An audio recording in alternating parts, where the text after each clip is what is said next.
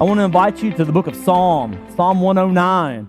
You guys are marching through the Psalms on Wednesday night, and I am almost certain that Frank Peavy looked at Psalm 109 and he said, I tell you what we're going to do with this one.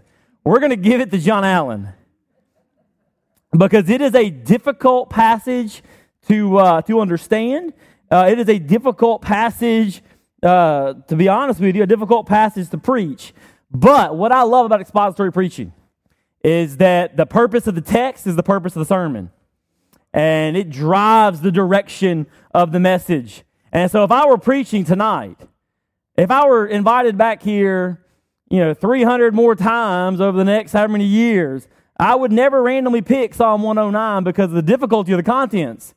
But nonetheless, it's there, and we know that God has inspired not just John 3:16, not just Philippians chapter 2, not just the Romans Road. God has inspired every single word that is inside this book. And as a result of that, every word, every passage, every chapter is worthy of our attention. It is worthy of study, and it is worthy of diving into. And there are great lessons inside of this passage. Now, I was also told that I had an hour tonight, and I'm not going to take an hour of your time tonight. So what we're going to do is, if anybody asks, Frank asks, Travis asks, anybody asks, what did we do? We say, the preacher let us fellowship for the first 15 minutes, and then we had a wonderful time in the Word. We're not going to say John Allen was 10 minutes late. Right? Yes.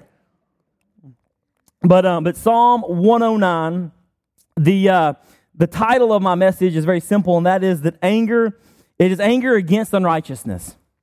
You see, there are imprecatory psalms that deal with the psalmist praying bad things on people that are persecuting him and seeking after his life.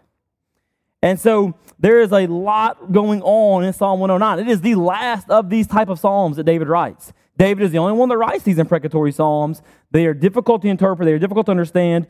And this is the last one. And it's probably the most vicious one because I began to read through this. And before we ever dive into the passage, I'm reading through this, and I'm reading that David wants this man to die.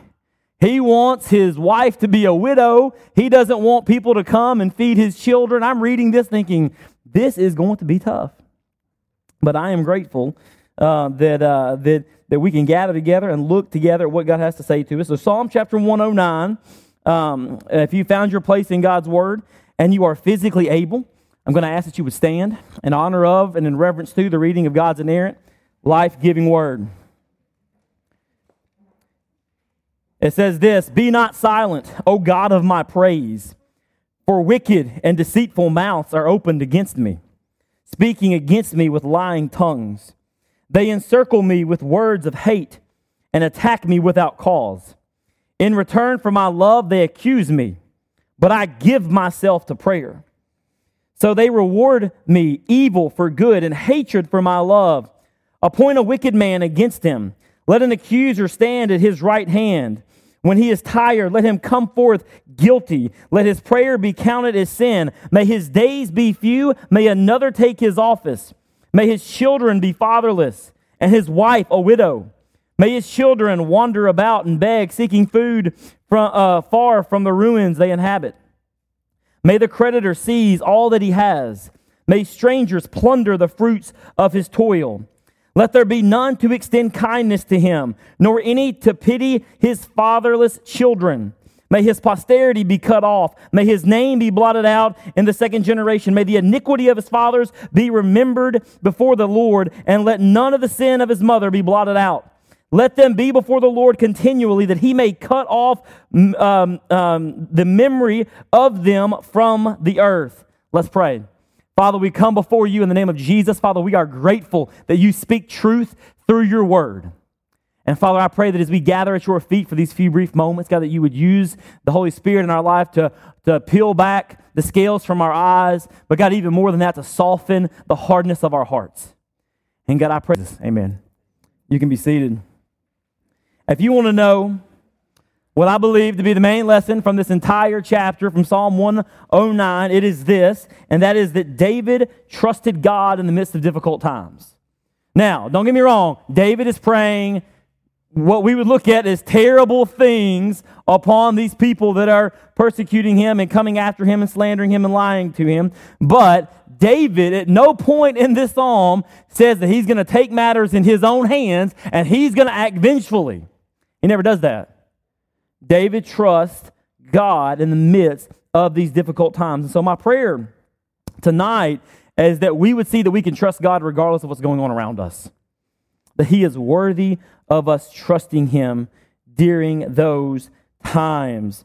And so we've got our spot. There are really 4 sections in this passage. The first is verses 1 through 5, and that is this. The first note, the first blank you'll have is this: the wicked returned evil for good.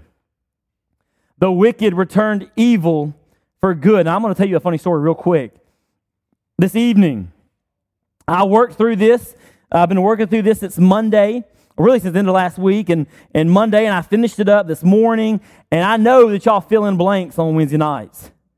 And so I got a new computer 2 weeks ago, and so it's a little more up to date than my old computer. I bought a computer before we started East Point, which was almost 7 years ago. My computer was 7 years old, so I needed a new one, so we purchased a new one.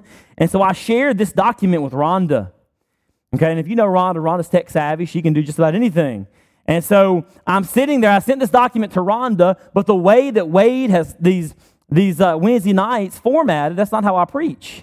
And so I'm going to go back and I'm going to take what I had written in Wade's format and I'm going to plug it in to my format. And so I send it to Rhonda and I don't think about it for a few minutes. I'm just doing other things. I say a few minutes. It had been a couple of hours. And I go back and start plugging in what I had sent to her. And I noticed something. The little blank that you have was blank on mine as well. Our documents were linked together, and if she deleted one thing on her computer, it deleted it immediately on mine. Now listen, I love technology, but I hated it this afternoon at 3:45 when I realized that my sermon was being deleted point by point. Now, luckily I just polished it up this morning, and so I was able to go back and replug in my blanks. It would have been bad had I not been able to remember my own blanks. So, number 1, the wicked returned evil for good. And this is what I want you to see here. David wants God to act justly. This is A under point 1 here. David wants God to act justly. If you go back to the text with me, and we're going to go back to this text all throughout the evening, we see this: be not silent, O God of my praise. David does not want God to remain silent while he suffers at the hands of wicked men.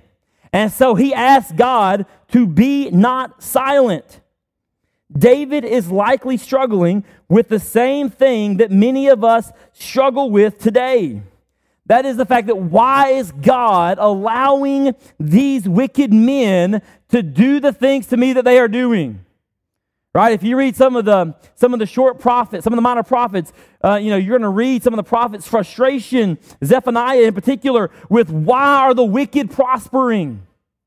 Why are they doing great? What's going on with this? Why is God allowing this to happen? And David, early on in Psalm 109, in verse 1, he is telling God, God, be not silent. Don't sit aside and fail to act and fail to speak. And so David asked him to not be silent. Understand something, church. God is never silent. And God is always at work, even when we don't think that he is. And David is asking God, he's saying, please don't be silent during these times. Even when things are dim and when the world seems to be getting worse, we can trust that God is not silent and he will always act with justice. He will always act with justice. We've got several deputies that go to our church, and we go to lunch on a regular basis.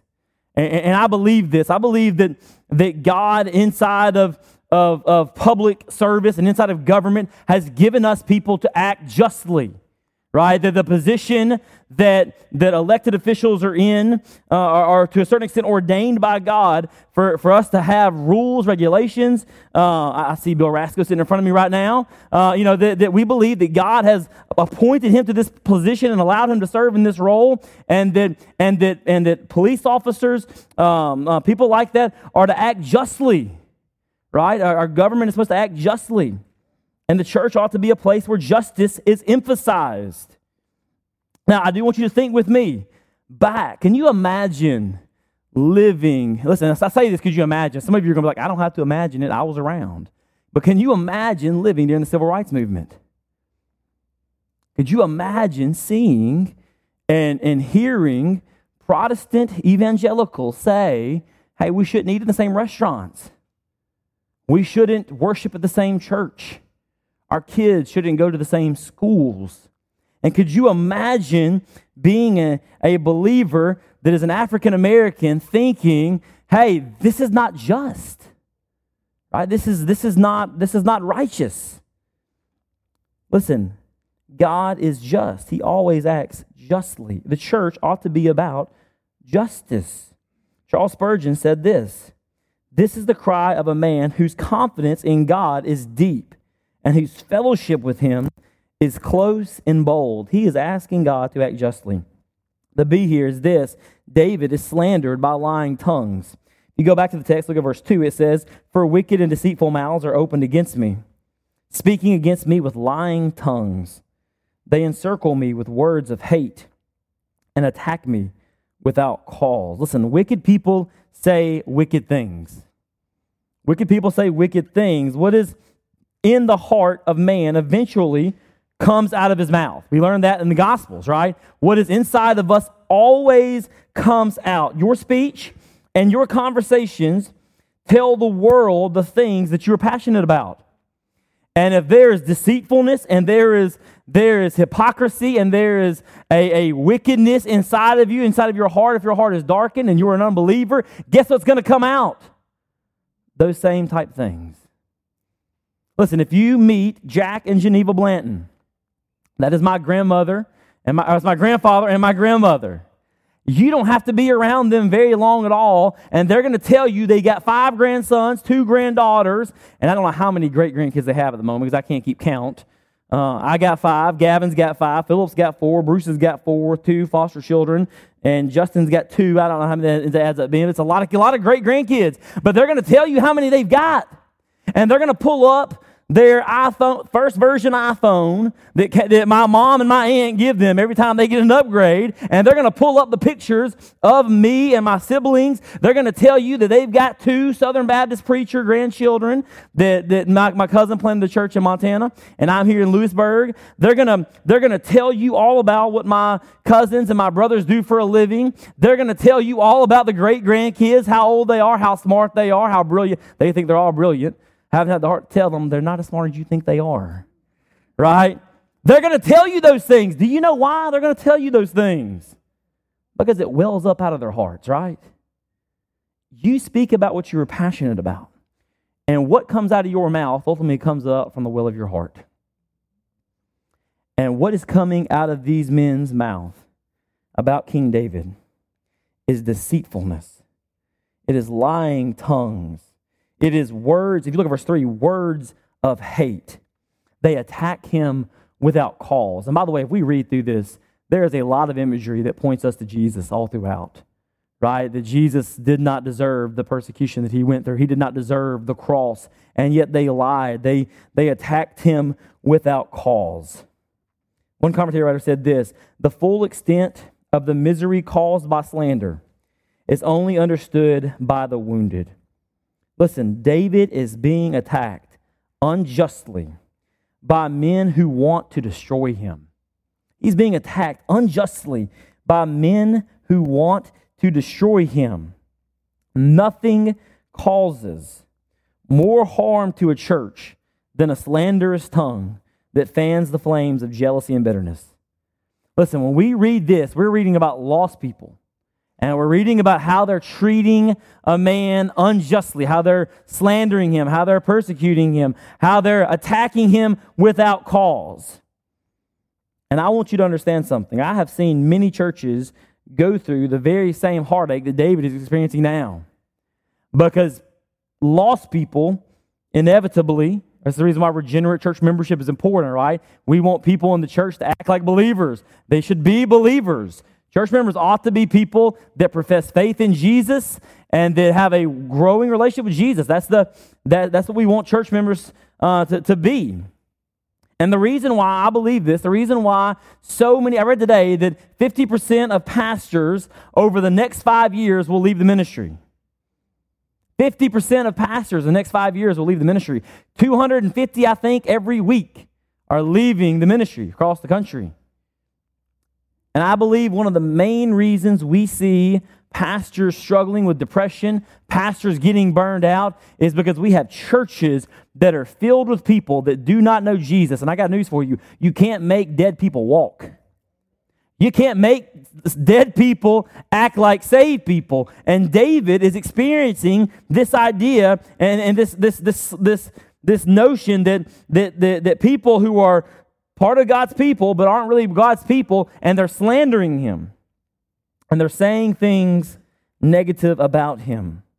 Listen, I've seen many churches go through the heartache of disunity because slanderous people deal with things in the parking lot, not face to face.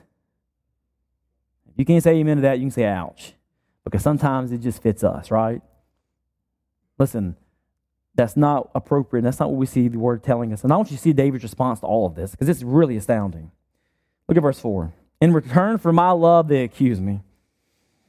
But I give myself to prayer.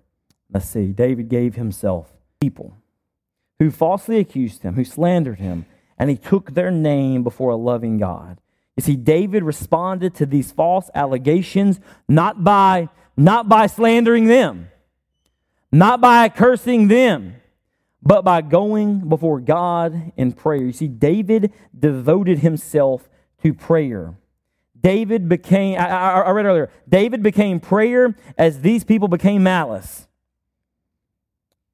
David made it clear that he is a man of prayer, that he loved prayer, that he prized prayer, and more than anything, that he practiced prayer. He was a man who prayed daily, and he took this matter before God. Matthew Henry said this, a good man is made up of prayer, and he gives himself to prayer. When David's enemies falsely accused him and misrepresented him, he appealed to God by praying for them. Now, what does he pray for? We're going to get into that the rest of the passage, okay? Because it gets kind of heated. So even though these people hate David, he prayed for them. That's a pretty good lesson for us. If there are people that dislike us, slander us, malign us, we need to go before God on their behalf and pray for them. David did that. And D here, I want you to see this, David's love was rejected. If you go back to verse 4 and look at what it says, in return for my love, they accuse me. Verse 5, so they reward me evil for good and hatred for my love. Listen, when we read this, our mind ought to go to the cross to a certain extent, right? David is foreshadowing. He's given us a picture of what Jesus comes and does for us later. Jesus loved us. For John chapter 1, right? In the beginning was the Word. The Word was with God. The Word was God. All things were created through Him. Nothing was created apart from Him, right? In Him was life. The life was the light of men. The light shined in the darkness, yet the darkness did not what? Did not comprehend it. Jesus came into his own, and his own rejected him. Jesus showed them what sacrificial love was all about. And what did they give him in return? They gave him the cross. Right? They rewarded him evil for good, hatred for love. And David is telling us here, listen, I gave you love, and you have rejected that love. The second thing we learn in the psalm is this. We learn that the wicked are accursed. Not only do the wicked return evil for good, but the wicked are accursed. Look with me in verse 6. It says, appoint a wicked man against him. Let an accuser stand at his right hand. When he is tried, let him come forth guilty. Let his prayer be counted as sin. David prays for three things, and then he gives us an observation. And by the way, there are 31 verses here. And so we are not going to be able to pull out a lesson from every verse because we do not have... Listen, I have time for that. Most of y'all probably don't have time for that tonight.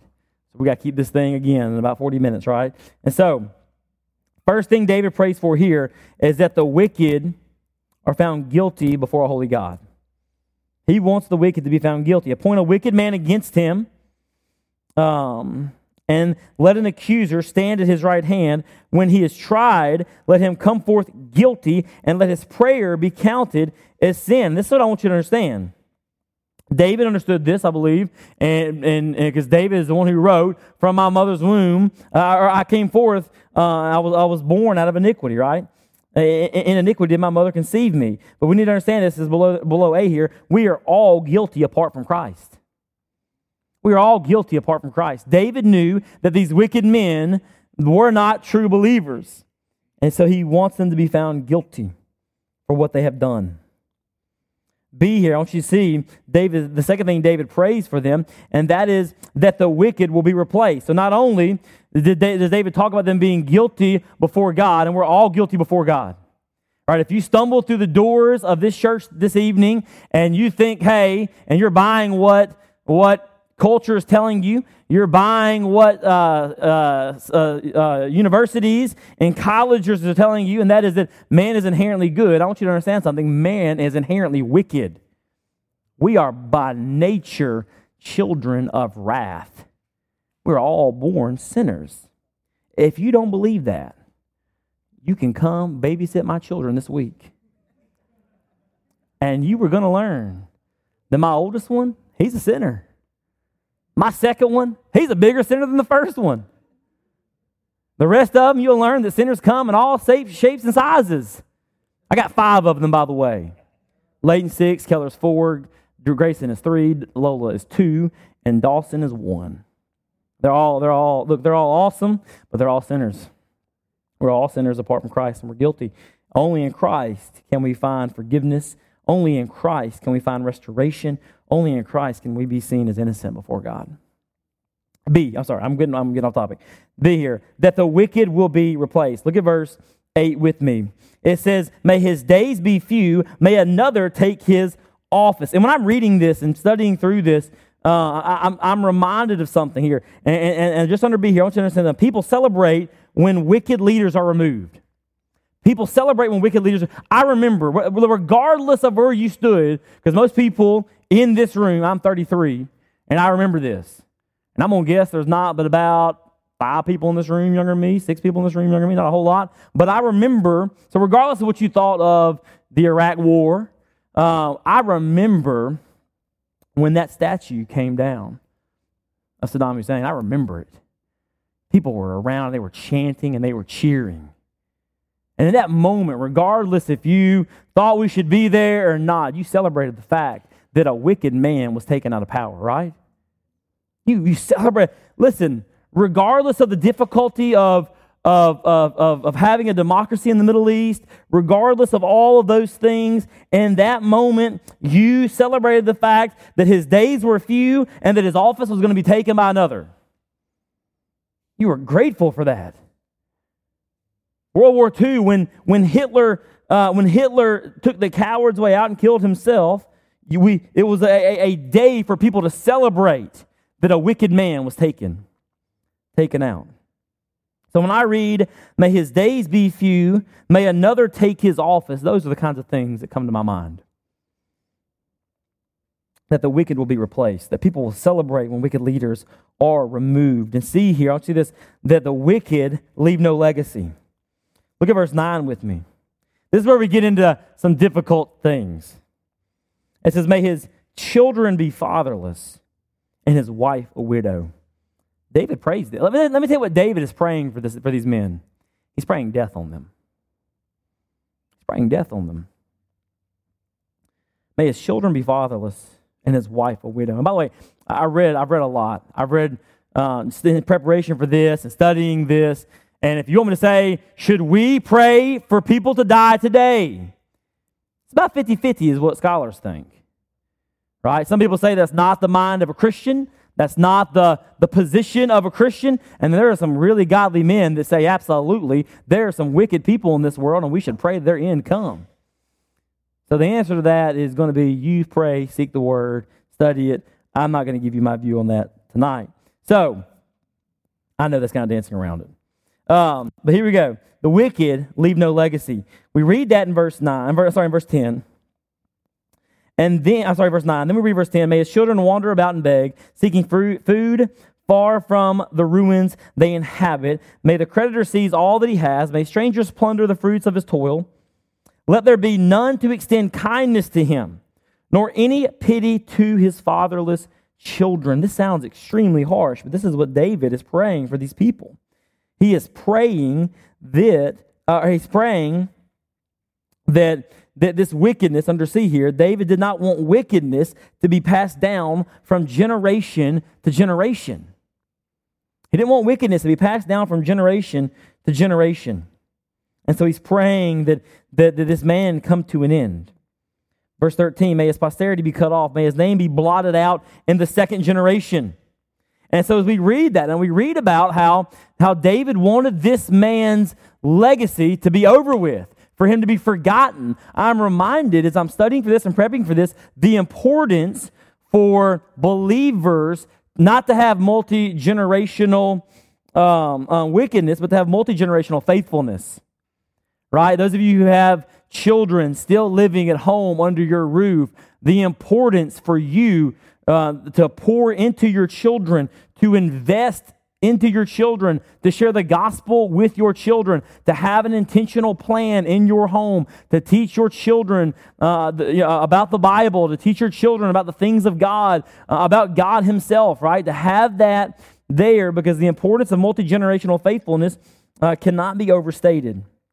David wants this man's children to not even remember their father. He wants it to end at the second generation. But it is a reminder to us believers that multi-generational faithfulness is of great importance. Listen, Derek is Derek is somewhere studying. Oh, I know where he is. Derek's at Fields of Faith tonight, FCA at Lewisburg High School. That's where Derek is tonight. And Kevin, Rev Kev, one of my favorite guys on staff, Kevin is always up to go eat. I'll tell you that. That's one of the reasons why he's one of my favorite guys on staff. Travis is too. But Rev Kev does your children's ministry, and I want you to understand something. That is not Derek's job, and it is not Kevin's job to disciple your children. It is the parent's job to disciple your children. If what Derek and Kevin do on Sundays and Wednesdays is not gravy on top of the foundation, maybe a bad illustration there, I'm going to get you thinking about biscuits, but if it's not gravy on top of a foundation that you have laid at home, it's going to be difficult for it to succeed. It is important for us to invest in the next generation. And when we read this, David is praying that the wickedness of these men not be passed down. And D here, I want you to say this: the wicked did not show compassion to the least of these. Look with me in verse 16. Let's read what David says about them. He says, for he did not remember to show kindness, but pursued the poor and needy and the brokenhearted, to put them to death. The wicked did not show compassion to the least of these. Listen, how we treat those in society, how we treat those society views as unlovable, says a lot about our character and walk with God. That's your blank under D there. How we treat those society views as unlovable says a lot about our character and our walk with God. Patty Allen does y'all special needs ministry here at Longview Point. Let me tell you something. That is a testimony to loving those that some in the world would say are unlovable. Christians ought to love those that are different than us. We ought to love those society throws out as outcasts. And when we read verse 16, we read what the wicked did not do. And they did not show kindness. Not only did they not show kindness, but they pursued the poor and needy and brokenhearted to put them to death. They pursued after them. Listen, wicked men pursued after those that were most vulnerable in society in order to put them to death. Verse 17 here, he loved to curse. Let curses come upon him. He did not delight in blessing. Be it far from him. Once again, and I think we see this all throughout Scripture, and that is that God blesses us for us to be a blessing to those that are around us. To be a blessing to the needy, to the poor, and to the brokenhearted. These wicked men did not delight in blessing. Christians ought to delight in blessing. They ought to delight in giving. Number 3 here, third observation from this text. We see that God saves according to his steadfast love. If you'll go back to the text,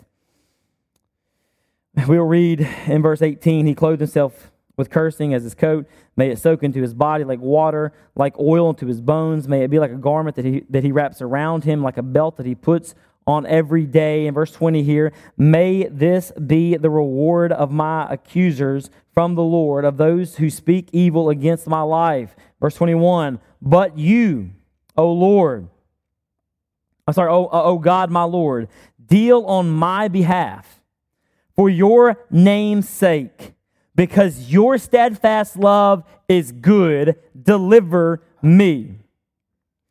David gave this situation to the Lord and trusted that God would work for his name's sake.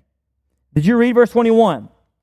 But you, O God, my Lord, deal on my behalf for your name's sake. He doesn't say, give me an opportunity to be vengeful. He doesn't say, give me the opportunity to slander them in return. He doesn't say any of those things. He says, you deal on my behalf.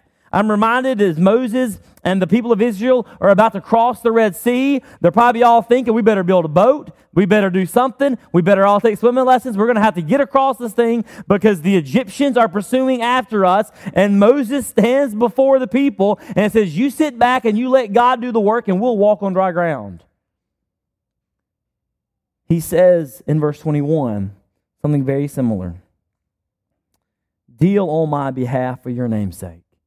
I sent you this. I'm going to give this over to you, and I'm going to trust that you're going to work in this situation. This is what I want you to know. It's below A here, and that is that God works all things together for our good and for his glory. God works all things together for our good and his glory. Listen, that does not mean that you're not going to go to the hospital or to the doctor in the next month or two and get a diagnosis that you don't want. That does not mean that you're going to get that dream house that you've always desired. It does not mean that you're going to get the job that's going to pay you the most amount of money. It doesn't mean that your children are not going to cause you heartache and pain. It doesn't mean that life is going to be easy, but it does mean that God works all things together for our good and for his glory. Listen, we don't always have to like the plan that God has for us.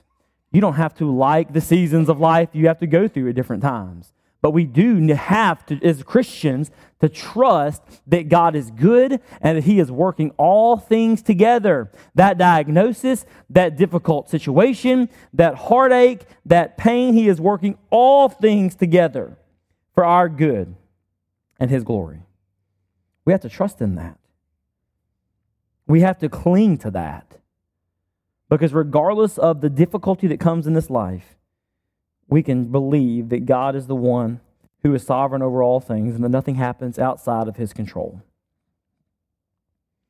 I want you to see this as well in verse 22. I want you to see that David was physically, spiritually, and emotionally exhausted.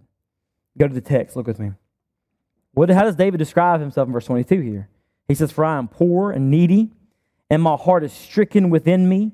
I am gone like a shadow at evening. I am shaken off like locusts. My knees are weak through fasting. My body has become gaunt with no fat. I am an object of scorn to my accusers. When they see me, they wag their heads. Listen, if you have been a believer long enough and you've lived life long enough, there have been times where you are emotionally, spiritually, and physically exhausted. Listen, I told you earlier, I've got 5 kids. I pastor a 6.5-year-old church plant. I very seldomly have to make hospital visits at East Point. We do not have tons of senior adults. We're a congregation made up of 25 to 45s, and if you do the math, that's a 10-year younger than me, 10-year older than me. There's a lot of studies done on that as to why that's the case. But in Lewisburg, Mississippi, we have reached people 10 years older than me, 10 years younger than me. Now, there's people younger than that, and there's some people older than that. That's pretty much it. But my day is full. It is full. I'm supposed to be writing a dissertation right now.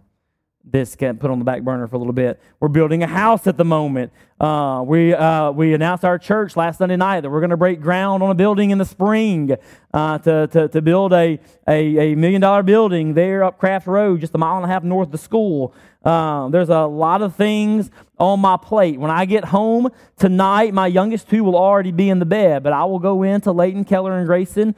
I will read a Bible story to them. I will pray over them and pray with them. And by the time I spend 30 to 45 minutes with my wife, before I even get to my wife, I'm going to be physically and emotionally exhausted. But to a certain extent, man, that's what manhood is. You get up, you go to work, you come home, you don't sit on the couch and veg out, you spend time with your children, you intentionally love them, you pray for them before bed, you spend some meaningful time with your spouse, you go to sleep, and guess what you do the next day? The same thing all over again, right? And there are going to be seasons where you are like David, and you say, I'm the one who's poor and I'm needy. My heart is stricken within me. I am gone like a shadow at evening, and I am shaken like a locust. My knees are weak through fasting, and my body has become gaunt with no fat. There's going to be times, and I don't just say that to men, there are going to be times where all of you are exhausted. Okay, let me tell you something. There are some days where I wake up, and I cannot wait to get my cup of coffee, get that shower, and head out the door to get Leighton to school, because I know that there are 4 little kids at the house that my wife is home with all day long. And when I get home, there are some days where she's done. Okay, I'll walk in, and she'll say something like, they're yours, dinner's on the stove, I'll be back around 9. Okay? And so when I say that I get exhausted, listen, I know that ladies do as well. And there are going to be times and seasons where we are exhausted. And I love what David says early on in this passage in verse 21. During those times, we're reminded that God saves us according to his steadfast love. It says, but you, O Lord my God, deal on my behalf for your name's sake. Listen, God doesn't give us the sustaining power to get through the day. God does not give us victories every day in life. God does not give us victory through the cross for our name's sake. He does that for his name's sake. Because look at the rest of verse 21, because your steadfast love is good. Deliver me. Listen, David, this is under B here, David had nowhere else to look but to God for help. He had nowhere else to look but to God for help. And that's who he looked to. That's who he was clinging to, and that's who he longed for. See here, I want you to see this, verse 26. David wants his accusers to see to see the work of God in his life. Look at verse 26. He says this, help me, O Lord my God, save me according to your steadfast love. Again, the same wording there we see in verse 21 just about. Let them, that's those that are persecuting him and slandering him, let them know that this is your hand. You, O Lord, have done it. David is praying that those around him would see the hand of God working in his life. In verse 27, then verse 28, let them curse, but you will bless. He's saying, let them curse me, but you'll bless me. They arise and are put to shame, but your servant will be glad. Listen, there is something about the fact that Christians can get the worst diagnosis that a doctor can give you, and they can walk out not excited about it, but rejoicing in the fact that God is still with them. There is something significant about that. He's saying, they arise and are put to shame, but your servant will be glad. Again, understand the context. David is in the midst of being slandered. He is helpless in the middle of this. He's with the church. It is certainly a problem with millennials. I'm a millennial, so I can make fun of my own generation. Okay, I was homeschooled. I can make fun of homeschoolers. At least that's what I think in my head. So, this is the problem with millennials. They get consumed about things that are going on around them in their life. And they forget about the fact that they can have joy, they can have contentment, and they can have satisfaction regardless of what's going on around them. They let their circumstances dictate their demeanor. And we can't do that. David chooses to be glad, even in the midst of difficult and trying times. Listen, your circumstances do not define you. Jesus does. The little boy that we adopted, Grayson, we adopted him through foster care. Through a series of events last fall, we ended up at St. Jude because blood platelet counts were extremely low. They believed that he had leukemia. We didn't know that, so they were going to run some tests. And so we spent the day at the hospital. I spent the night at the hospital, spent a couple of nights at the hospital. Only to find out that he did not have leukemia, which was a great thing to rejoice in. But they did find something else that we had to go have further testing for. And so we ended up at Le Bonheur the next week for them to evaluate him. And then ultimately, right after Christmas, maybe in the first week of January, he was diagnosed with Duchenne muscular dystrophy, which is a degenerative muscle disease, which, according to the doctors, will put him in a wheelchair around age 8. Average life expectancy somewhere around mid-20s. Not really sure. And so we have nurses come to our house every week. He gets infusions all the time. Austin is constantly going to Le Bonheur. She's constantly going to even at St. Jude now to have some other tests ran. It's an endless cycle, it seems like.